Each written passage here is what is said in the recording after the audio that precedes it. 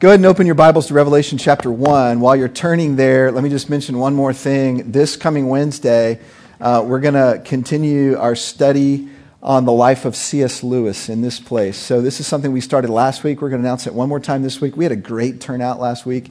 And let me tell you, the guy that's teaching this class, Mike Vogt, is a fantastic teacher. And so if you have that margin, you will not be sad. You will not be disappointed that you're able to show up to that class. So come. We got plenty of space still. We meet right here in this room, 6:30 p.m. this Wednesday, talking about the life and writings of C.S. Lewis.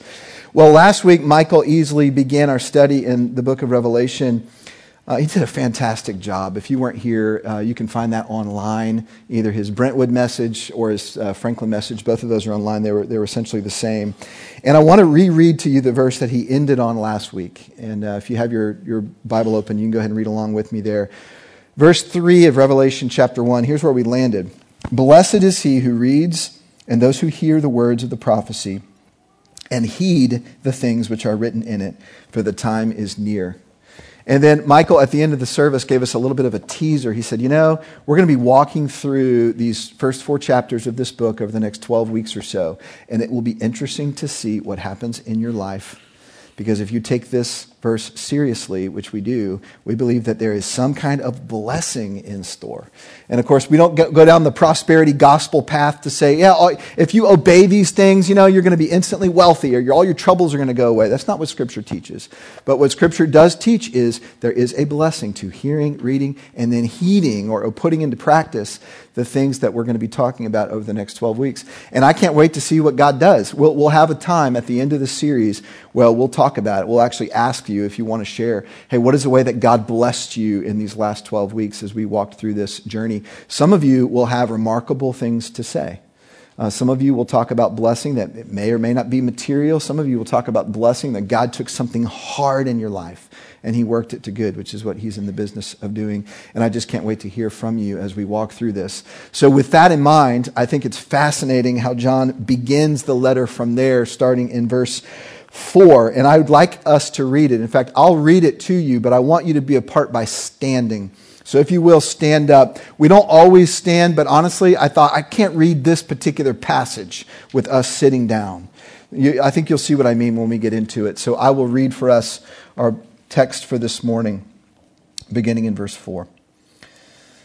John, to the 7 churches that are in Asia, grace to you and peace from him who is and who was and who is to come, and from the 7 spirits who are before his throne, and from Jesus Christ, the faithful witness, the firstborn of the dead, and the ruler of the kings of the earth, to him who loves us and released us from our sins by his blood, and he has made us to be a kingdom, priests to his God and Father. To him be the glory and the dominion forever and ever. Amen. Behold, he is coming with clouds, and every eye will see him, even those who pierced him, and all the tribes of the earth will mourn over him. So it is to be. Amen. I am the Alpha and the Omega, says the Lord God, who is and who was and who is to come, the Almighty. This is the word of the Lord. You can take a seat. When you come across a passage of Scripture like this particular one, I hope there's a sense of something different, a sense of awe that may settle over you a little bit. While I was preparing this message, I kept looking at the screensaver on my computer, and we're going to go ahead and put an image of it on the screen. It's actually the wallpaper, not the screensaver. I get those mixed up sometimes. But for those of you that work on Macs, you're like, that's really recognizable for you. And I was actually told there is a new operating system that I should be upgrading to right now, but it has a different picture. I don't know that I want to go there, but anyway, this is what I was staring at. Now, this is the Half Dome at Yosemite. Never been there myself. Maybe some of you have, but I'm still able to appreciate the grandeur, the majesty from this image. So I was studying the text and I was looking at this picture and meditating on this passage we just read and looking at this picture. And the more I looked at that picture, the more sort of the grandeur of it became apparent to me, but also some of the detail. And so you can see these tiny little trees. Look in the upper right-hand corner. Those little bitty trees are actually huge trees. And if you would imagine yourself standing under those trees would tower over you, and then the mountain towers over the trees. So there's just this layers of majesty that's associated with something like this. this, part of God's creation. Now, the reason I go there is I think this is the kind of passage that we come in front of this morning. So you imagine, Lewis and Clark, who I don't know if they found this or not. I just imagine them finding this. They found a lot of other cool things. And of course, they weren't the first humans to discover these things. We know this now. But anyway, so they're coming through and they see this and they're just like, oh, wow. That's one of my goals this morning. I want you to have a little bit of that, oh, wow. And if you didn't get it on the first reading, that's really what a sermon is for, to help you get there, right? And so I've used this analogy before. As a preacher, I'm kind of just like a tour guide, all right? The real majesty and glory is in the text, pointing to the triune God. All I'm going to do is point out a few things to help us experience this sense of awe this morning. And so that's what I want to do. Let's begin with the big picture of what's happening here in this text. There's so many words here, and there's honestly so much theology, which we'll unpack a little bit in a minute, that I thought it may help you just to sort of see it in its simplest form, what's actually happening in these 5 verses. So I created a slide that's basically an outline of these 5 verses. So verse 4a, or the first half of verse 4, simply is John the writer saying, hey, I'm writing this, and I'm writing it to 7 churches in Asia. Now, we're not going to talk about those churches this time. Next message, we'll get into who those churches were and where they are, and we'll have a map for you and all those kinds of things. Then the next thing that happens, and this is the end of verse 4 all the way through verse 6, is he gives this kind of standard greeting, grace and peace, but he doesn't just stop at grace and peace. He goes on and on and on, and he essentially gives a triune or a Trinitarian description of God, Father, Spirit, and Son. And then when he gets to the Son, he sort of breaks out into this doxology, like glory to the Son, for here's what he's done for us. So he just can't help himself, right? He just is just overflowing as he's describing God. Then verse 7, he gives the thesis of the entire book of Revelation. Very simple. Jesus is coming back. So all the detail of Revelation, all the strangeness and the symbols and all this, you really want to boil it down. Here it is. Jesus is coming back. And we get there right here in verse 7 of chapter 1. And then, interestingly, in verse 8, God speaks. And God identifies himself. It's almost like he interrupts John and says, I am. And it's in this way that he's sort of giving his stamp or his blessing on the writing that John is about to go into with his vision. So that's the big picture. All right, that's what this is. Now, let's look at some of the details, because this is where it gets awe-inspiring. There may be more theology in these 5 verses than in any other short passage of Scripture that I can think of. And I know some of you, like when you hear the word theology, you're like, yeah, let's talk about theology. I like this kind of thing. Others of you, your eyes kind of roll in the back of your head and they gloss over, and you're just like, okay, tell me something I can do this week, right? I want to explain how theology is eminently practical. All theology, any theology, is always eminently practical. Let me explain what I mean. But first, let me tease out some of the big words.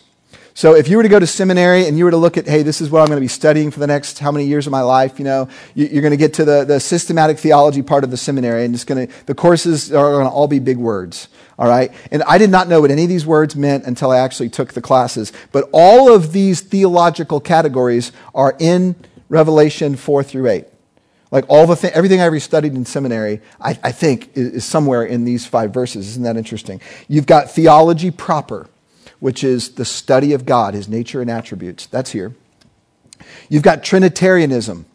I've already alluded to that. That's here. You've got Christology, the study of Jesus.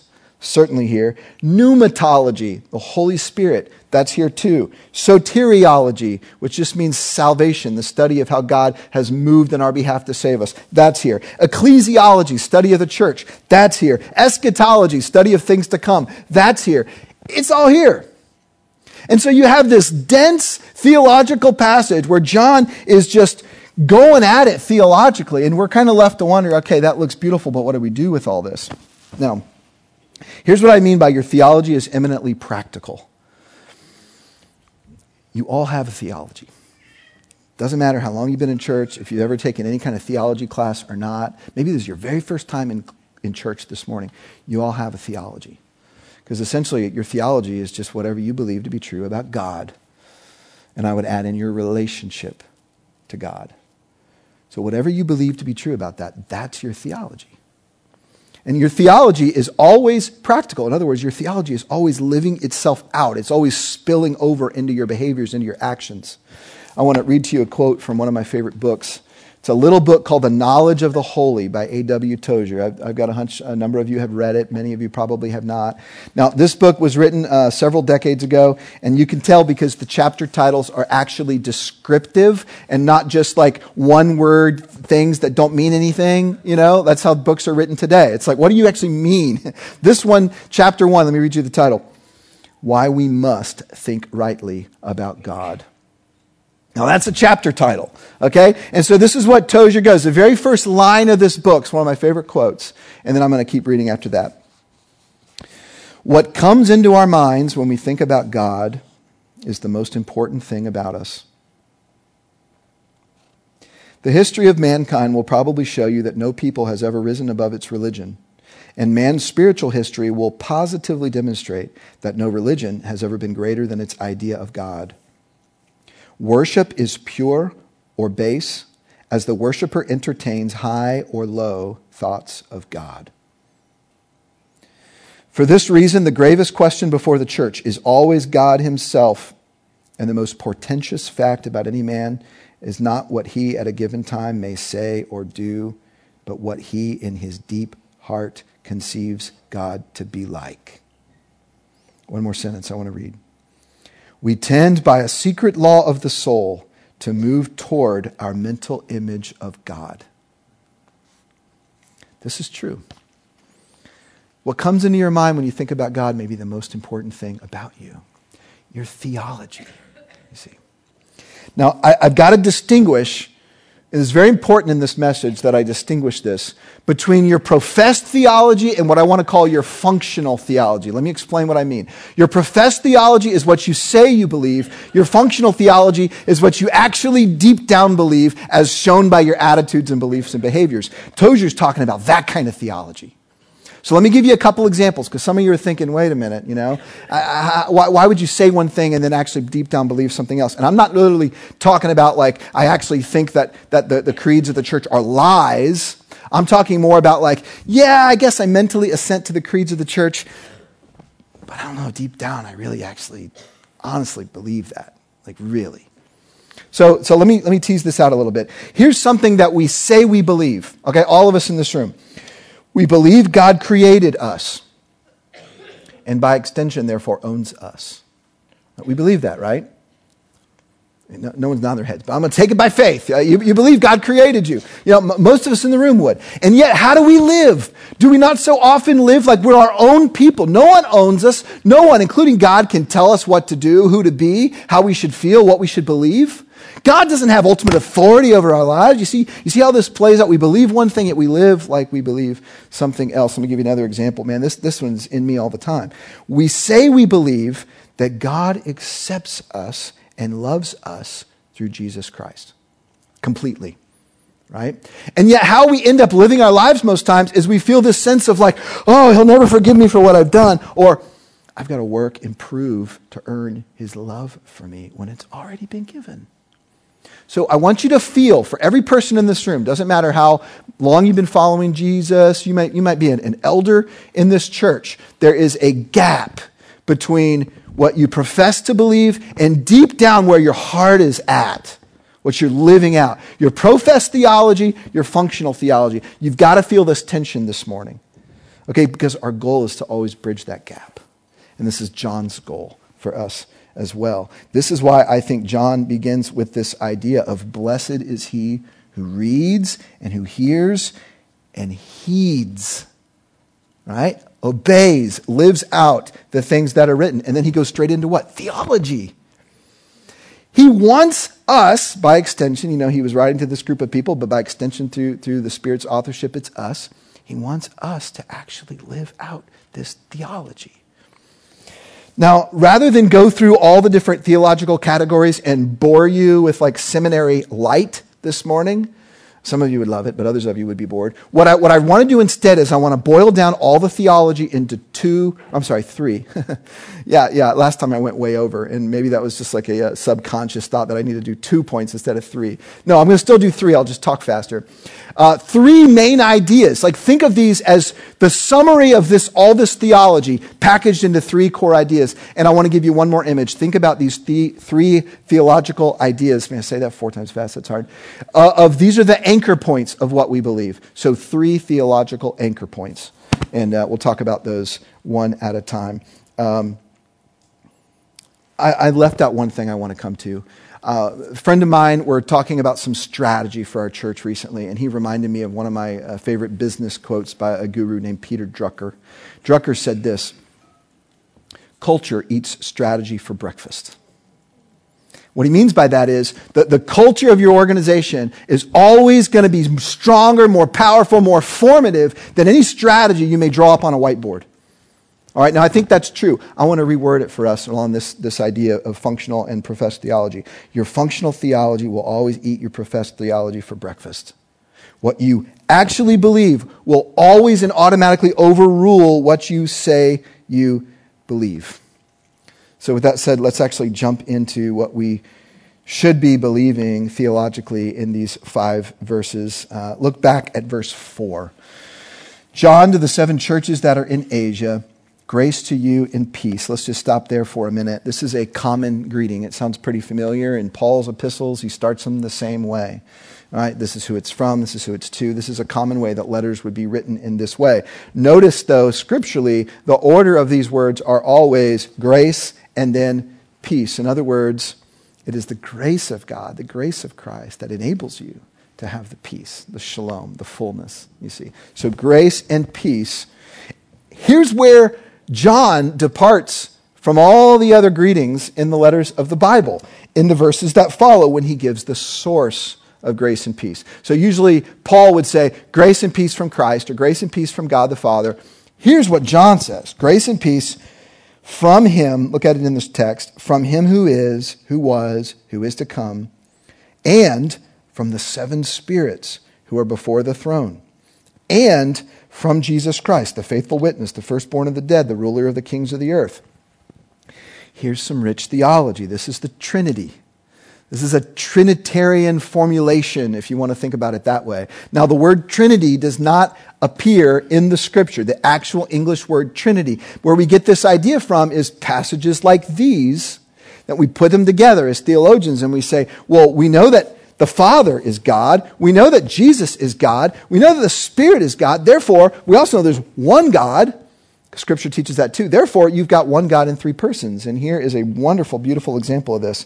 Some of you are thinking, hold on, Rob, 7 spirits. What are the 7 spirits? Isn't that interesting? There's some debate on this, what John was actually describing that he saw. You know, he had this vision, and all he's doing here is describing, this is the majesty and beauty of the Trinity that I just beheld in this vision of the throne room.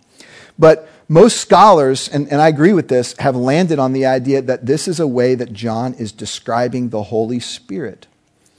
What do we know about the number 7? In Scripture, it's a symbol of completeness or perfection. It also is likely a reference to Isaiah 11.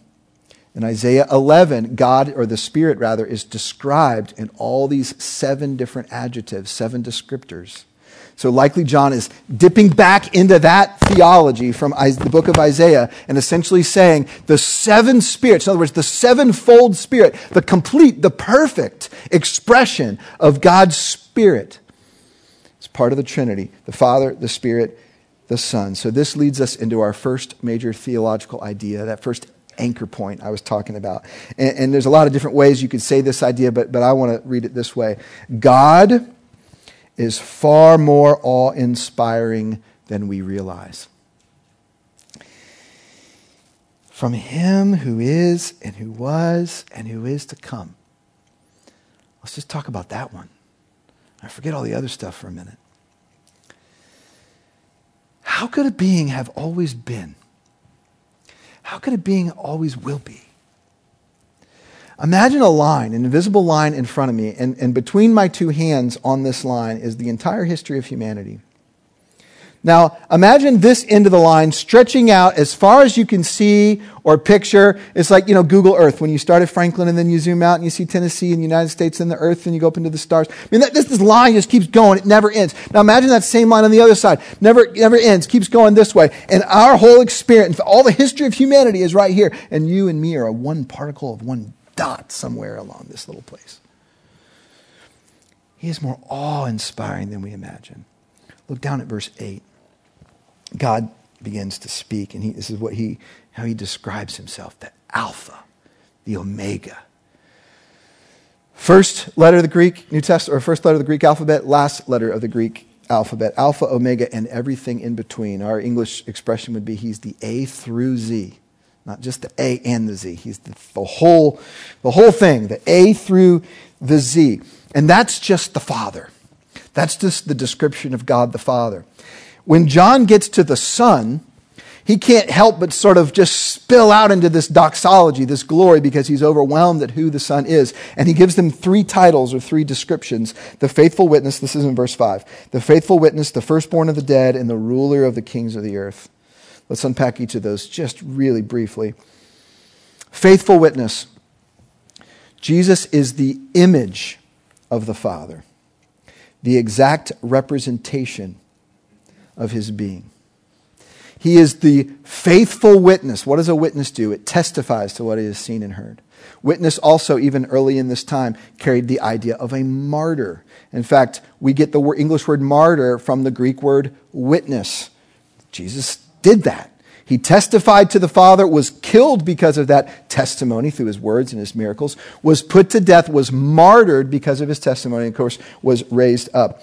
Firstborn of the dead, obviously a reference to the resurrection. But what's so beautiful about this is he's not the only one who ever will rise from the dead. He's the firstborn, and there will be many who follow him, because Jesus' resurrection was more than just a one-time event in history. It was the first. It was the death of death, so that all who follow Jesus will follow him also in resurrection. So you think Jesus' resurrection was splendid, and it was? Just wait for the resurrection that is to come, where millions of people, Lord willing, billions of people, will be raised up in resurrection following Jesus. He is the firstborn of the dead. And then ruler of the kings of the earth. Every earthly ruler who lives, who has ever lived and will live, will bow the knee to the King of Kings. So think about the most powerful military or political leaders in human history. Just whoever comes to your mind, that person either willingly or unwillingly will fall prostrate before the king, will yield over all of his hubris, all of his so-called facade of power and recognition that Jesus is the King of Kings. He is the ruler of the kings of the earth. By the way, an interesting observation, these 3 descriptions of Jesus, the faithful witness, the firstborn of the dead, and the ruler of the kings of the earth, describe his life, his resurrection, and his second coming. Great 3 theological pegs when you think about who Jesus was. Now, whatever image comes to your mind when you think about Jesus, especially if it's kind of a weak, image of like in a picture of the pasty white European guy who's like meek and mild, Revelation will correct that for you. And the next message will cover what John actually sees. When he sees the resurrected Jesus, he falls on his face like a dead man because he's seeing Jesus in his glorified form, right? And this is the man who was intimate with Jesus, who laid his head on his breast. So John knew intimate love and connection with Jesus, and he also knows this splendor and even terror of seeing Jesus in his glorified form. Now, I use that word terror intentionally, and I want to talk about this a little bit more. We don't like to admit it, but our functional theology about God oftentimes wants to make him a cuddly figure that we can ask for things that we want or need without ever falling on our face before him. Now, we'll get to the loving part of God in a minute because that is so important. But it's so important that our functional theology also holds what's literally true about God, is there's 2 sides to these coins. He is immense, powerful. He could destroy the universe in one single word. There is a sense, and the Bible uses the word fear oftentimes in a positive sense. There is a sense that we should be terrified, that we should fear this being who made us and can do anything he wants and could snap his finger and we would be gone. Scripture tells us he sustains our breath through his Spirit. You see, there should be a godly sense of terror and fear as we think about the beauty and majesty of God. That's why John falls on his face. That's why Isaiah in Isaiah chapter 6, woe is me, I am a man of unclean lips and a people of unclean lips, and I've seen God. How could this be? There is this sense that we have lost in our functional theology, that God is far more awe-inspiring than we imagine him to be. And what I hope this passage will do, among other things, is bring that back a little bit into your consciousness. Now, I don't know if there's ever been a people more, I'll just use the word arrogant and self-reliant and independent than 21st century Western people. And we can't say, well, that's them out there. We're part of this. Like, we're born into this. Because of our prosperity, because of our technology, because of our entertainment, because of our comfort, we lose sight of the fact that we're actually dependent upon our Creator for everything. I won't ask for a raise of hands, but I know y'all are in the same place with me in this room where I don't often deep down believe that I actually need God. Like, all the time need God. And if you're not sure whether or not that's true for you, then just look at your prayer life. A weak or sporadic prayer life is a sure sign of someone who doesn't deep down in their functional theology believe they really need God. And all God's people said, ouch. Myself included. In fact, I told the congregation in the first service, I don't know that I've ever taught a message that was more personally convicting to me than this sermon I'm preaching this morning. I'm not different than you. There's a gap in my functional theology, what I deep down really believe and what I profess to believe and what I know to be true up here and what I actually live out. Let's keep going because I want to get to a couple other places. This idea that God is far more awe-inspiring than you imagine him to be. I want to say this about this. I've got 3 daughters. So my oldest daughter is 11. I've got an 8-year-old and a 5-year-old. They think I'm really strong. They think I'm really fast. They think that I can dominate in any sport because the reality is when I'm playing with them, I can dominate, right? Now, what they haven't really understood yet is I'm 5'9", I don't work out, I'm out of shape, right? And so when I'm playing basketball with them in the front driveway, I feel like LeBron James, right? I'm just dunking on them on that 6-foot little goal that we've put down. Now, all I have to do is go to any gym, okay? And then I realize, man, I'm not fast. I'm not strong. I can't play basketball. I really stink at basketball, if I'm really honest with you. And here's what we do. In our functional theology is we tend to compare ourselves, not to God. We compare ourselves to other people around us. And you're like, man, I'm nailing it. I am righteous. I am secure. I am wealthy. I'm a great dad. I'm a great father. God must be kind of proud of me. And we would never say all this out loud. It's because who we're comparing ourselves to. John gets to compare himself to the one who is and was and will always be. And he invites us to stand before that mountain, to stand before that ocean. I love this quote by Phillips Brooks. He was a 19th century preacher. The true way to be humble is not to stoop until you're smaller than yourself, but to stand at your real height against some higher nature that will show you what the real smallness of your greatness is. Men and women, we need to do that more often. Because when you do that, when you stand before that half dome at Yosemite, when you stand before the ocean, maybe when you get in an airplane, you fly up 10,000 feet and you're looking down all the small little things, you're like, I am tiny. I am tiny. You are tiny. God is big. You are small. That's our first anchor point. Now, if I left you with that, that'd be true. That maybe be a good sermon. I don't know. But I want to take you to the next place that John goes. And we find our second anchor point in this doxology of where he just praises Jesus. Listen to this. The second half of verse 5. To him, capital H, talking about Jesus who is God here. To him who loves us and released us from our sins by his blood. And he has made us to be a kingdom, priest to his God and Father. To him be the glory and the dominion forever and ever. Amen. You see, he's moving in a different direction now. He first said, there is this triune being who is and was and is to come, and he's majestic and powerful, and I fell at my face when I saw him. But he loves us. He's moved on our behalf. So here's how I'd articulate this second key idea. In Christ, God loves us and has moved toward us for our good. The same God who is terrifying loves you through Christ. Revelation 1:5 has the gospel in 14 words. To him who loves us and released us from our sins by his blood. That's a great thing to memorize and meditate on. John is using a word picture here. He's talking about imprisonment and freedom.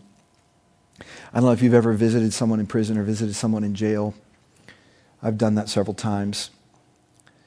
There's always one thing on their mind. No matter what you're talking to them about, no matter what they're doing during the day, their confinement is always on their minds. It can't not be. And yet you and me, when we think about sin, when we think about our sin, in our true, deep down, heartfelt, functional theology, most of us tend to have sin all wrong in our heads. We're not thinking about it as confinement, and I want to explain what I mean. Most of us in our functional theology believe one of two things towards sin. And here they are. Number one, you either believe that your sin is not really a big deal, deep down. You might say it is at church, but deep down, it's just not that big a deal. Come on. Or some of you think your sin is so bad that God couldn't want you. Now, here's true theology about sin. Your sin is a huge deal. Even the smallest sin is rebellion against your Creator. It's a big deal. But it's not only a big deal because it's rebellion against the Creator, but it enslaves you. Your sin is your confinement. Now, what do I mean by that? God created you to live out of true flourishing that he's made you to be. So in all of your relationships, in your calling, in your giftedness, he's called you to live as a fully free human being flourishing in his good creation. And yet because of sin, and Adam's sin, human being sin, but also your sin, you're constantly confining yourself. You're constantly restricting your relationships. You're constantly polluting this water that God has birthed you to live in, which is called his Spirit in communion with him. You're constantly stepping away from that. You're constantly going away. And it's creating these walls around you. So your marriage can't be fully the way God intended it to be. Your other relationships can't be. You can't live out life with energy and fullness in your career. You can't love your kids the way they're meant to be. You can't help your aging parents and live into them and help them the way that you're called to because you're selfish, because you're sinful. And I am too. Our sin confines us from living out who God designed us to be. And within that confinement that should be ever conscious to our minds, Jesus comes with the key. And he says, I have unlocked the door. And if you would trust me enough to follow the path I walk, you can come out from that confinement. Now, it doesn't mean you're ever going to be perfect. Right, but what would it look like for you in your life to say, although the confines of my cell are somewhat comforting because it's really all about me, I'm going to risk following Jesus into the great unknown of the way he designed me to live in all of my relationships. Jesus says this about our sin. I know about your sin, and that's why I came. I've found you. Yes, I see you and you sin, but I've come so you may be free. And we're invited into that. I don't have time to unpack these two word pictures of kingdom and priests, only to say this. The idea of kingdom is a corporate concept that we are called to rule together underneath the sovereign rule of God. We do that in part now. We will do that in full when he comes again. And then the idea of priests, most of us in the room are like, I don't want to be a priest. Yeah, it sounds like a terrible life, and I have fun. I want to enjoy life. That's not what's going on here. The idea of priest is you have access into the throne room. Right? You can waltz into the Holy of Holies because Jesus came and flung open the doors of your confinement. What comes into your mind when you think about God? I want you to see how these first two theological anchor points work together. On the one hand, God is far more awe-inspiring and terrifying than you imagine. But on the other hand, through Jesus, he loves you passionately. He has pursued you. He has wiped away your guilt and flung open the doors to the throne room. You see how we hold these things in tension? We dare not err too far on either side. We must hold both. They must sink deep down into our lived out theology, not just what we say and think in church and the games we play here on Sunday mornings. Now there's one more. Honestly, that could be enough. Right? In fact, there's this beautiful psalm. I don't really have time for this, but Psalm 62:11, look it up sometime. David is talking about, of everything I know about God, there's just two things that matter the most. That you, O Lord, are strong, and that you, O God, are loving. That's what he says. For David, those were his two anchor points, the man after God's own heart. But John goes on. John says there's one more anchor point that you need to have in your theology, and it's this: that Jesus is coming back. He's returning. Look at verse 7. Behold, he is coming with the clouds, and every eye will see him, even those who pierced him, and all the tribes of the earth will mourn over him. So it is to be. Amen. Let's pick this apart for just a minute. Notice it says he's coming with the clouds, not on the clouds. Right? So this idea of Jesus riding down the clouds with the chariot kind of thing, that's just, no. That actually comes from Baal worship. That's how Baal is described, riding on the clouds. Jesus is coming with the clouds. That's the idea of his presence. So all throughout the Old Testament, the cloud represented blessing, like rain, but it also represented God's presence invading the tabernacle, overfilling, overflooding, leading the people. Clouds are good things. So when Jesus comes back, it's his presence. People will literally see him, and the presence of God will invade the earth like a cloud. He's coming with the clouds. All the tribes of the earth will mourn over him. Isn't that interesting? Is that the way you picture it going down? Mourning, tears? I wrestled with this week. Here's where I landed. Jesus' second coming will be the climactic moment in human history. The climactic moment.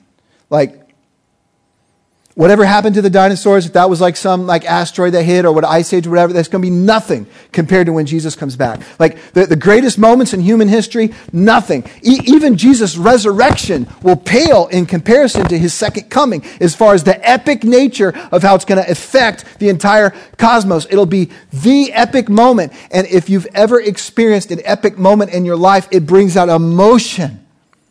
Whether it's good or bad, think about the birth of a child, think about the death of a loved one. Think about maybe when you're saying your vows with your spouse, this emotional moments. The entire creation will experience this pull of their heart almost splitting in two, and it'll go one of two directions. It'll be in terror and fear and guilt and regret, or it'll be toward excitement and joy, and either way it's going to produce tears. All the nations will mourn. It's be an emotional moment for all of us. And here's the thing about this, men and women. We have the opportunity now to decide which side of that emotion your heart's going to go toward. If those are going to be tears of regret and terror, or if they're going to be tears of joy and completeness and wholeness. So it is to be. Amen. John says the same thing twice in that phrase. Y'all may know amen means let it be. So it is to be. Let it be. He's just emphasizing it. This is happening as sure as I'm standing here right now, as sure as this podium is wooden. This is coming. This is happening. Now, why does the second coming of Christ need to be so forefront in our minds? So if I'm going to boil down our theology to 3 anchor points, I'm going to say this. I'm going to say, God is huge. You are loved. Jesus is coming again.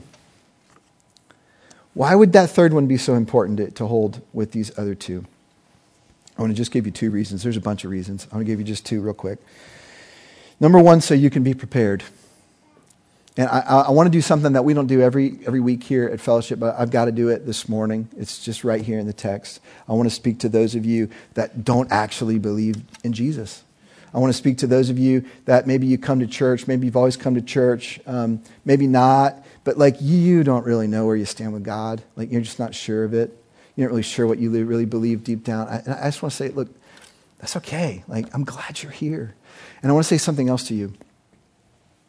There's no way that I could use any words of any sermon to convince you that this is true. I just can't. That's not something that any man can do. But what I am called to do, and my role as a teacher of God's Word, is I'm called just to proclaim what the Bible says is true. And honestly, God can and will move in your heart to bring you to Him. And here's what the Bible says is true, that if you have never gotten to a place in your life where you have thrown yourself under the covering of the mercy of God, if you've never gotten to a place in your life where you would say, I have rebelled, but I am throwing myself at the feet of God and asking for forgiveness through Jesus Christ. If you've never gotten to that place, you should be terrified at the second coming of Jesus. And here's why. Because He will give you what your heart desires, and that is to be separate from Him. He will give that to you. If you're one of those people that your whole life you just really kind of just don't want to really have anything to do with God, you want to just be independent, do your own thing, you don't want to live under His authority, He'll say yes to that request. And you'll get to do that for the rest of eternity. And it will not be fun. You don't want to know what life would be like if God were to withdraw His Spirit. You don't want to know what it'd be like to be alone, apart from God's grace. Now, I know some of you thinking, man, he sounds like a 1960s preacher here. It's old school in a way, but it shouldn't be old school. It's in Scripture. It's in Scripture. And so what I preach to you this morning, the authority of God's Word, not my own opinions, right? Is that Jesus is coming back and you have the opportunity now to prepare. And if you've never gotten that right, you just do that this morning. And all you have to do is just like, God, I've been in rebellion. Maybe it's subtle, maybe it's not subtle. I don't know. I don't know your heart. But we've all been there. And saying, I throw myself under the covering of the blood of Jesus. That's all. That's all. And then you can have confidence, according to God's Word, that you are saved, that you are rescued, that you are plucked out from a dire future into a glorious future. That's what is in store for you. So number one, keep the second coming of Jesus top of mind so you can be prepared. Number two, and this applies to everybody in the room, keep the second coming of Jesus top of mind so you can persevere. You can persevere. If life on this broken planet feels kind of easy and simple to you, then you've either not lived very long or you've been fooling yourself. And here's some of the ways we tend to fool ourselves, men and women, is we give ourselves over to piddly entertainment and the pursuit of comfort, which is all just a facade. And we stay away from hard relationships.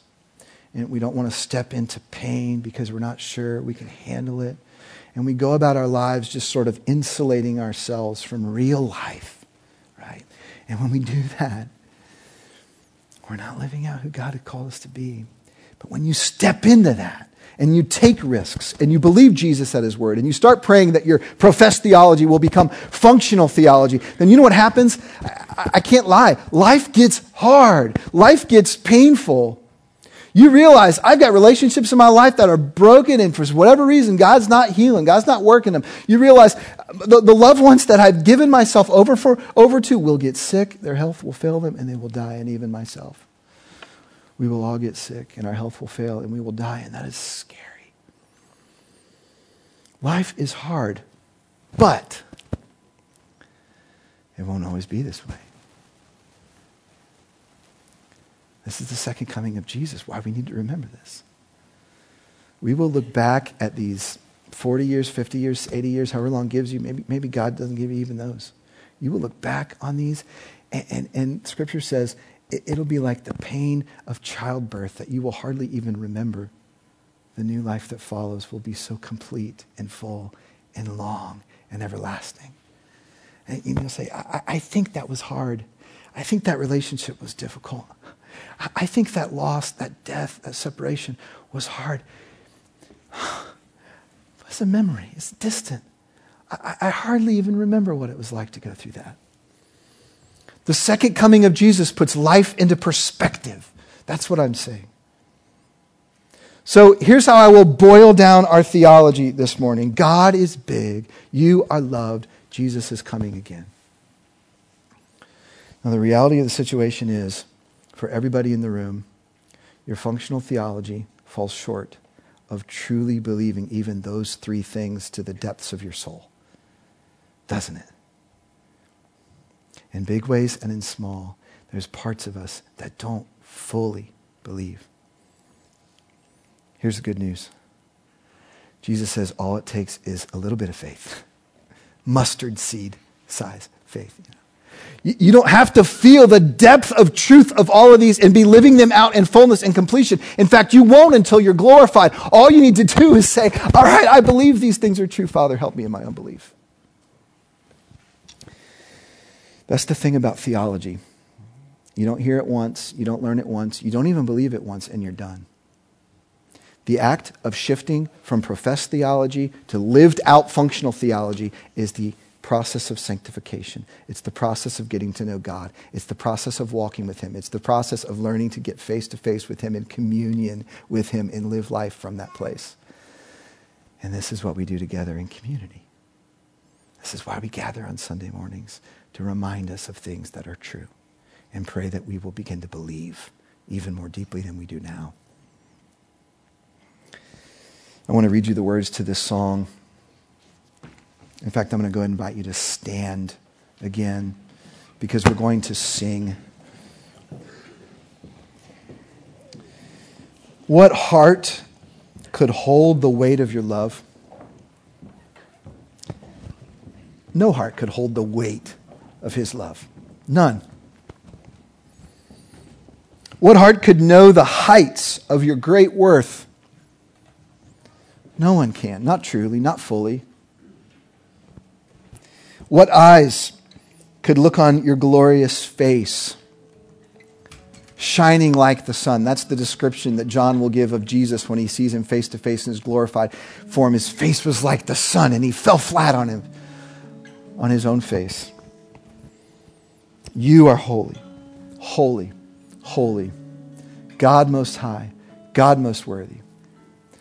Let's sing these words together.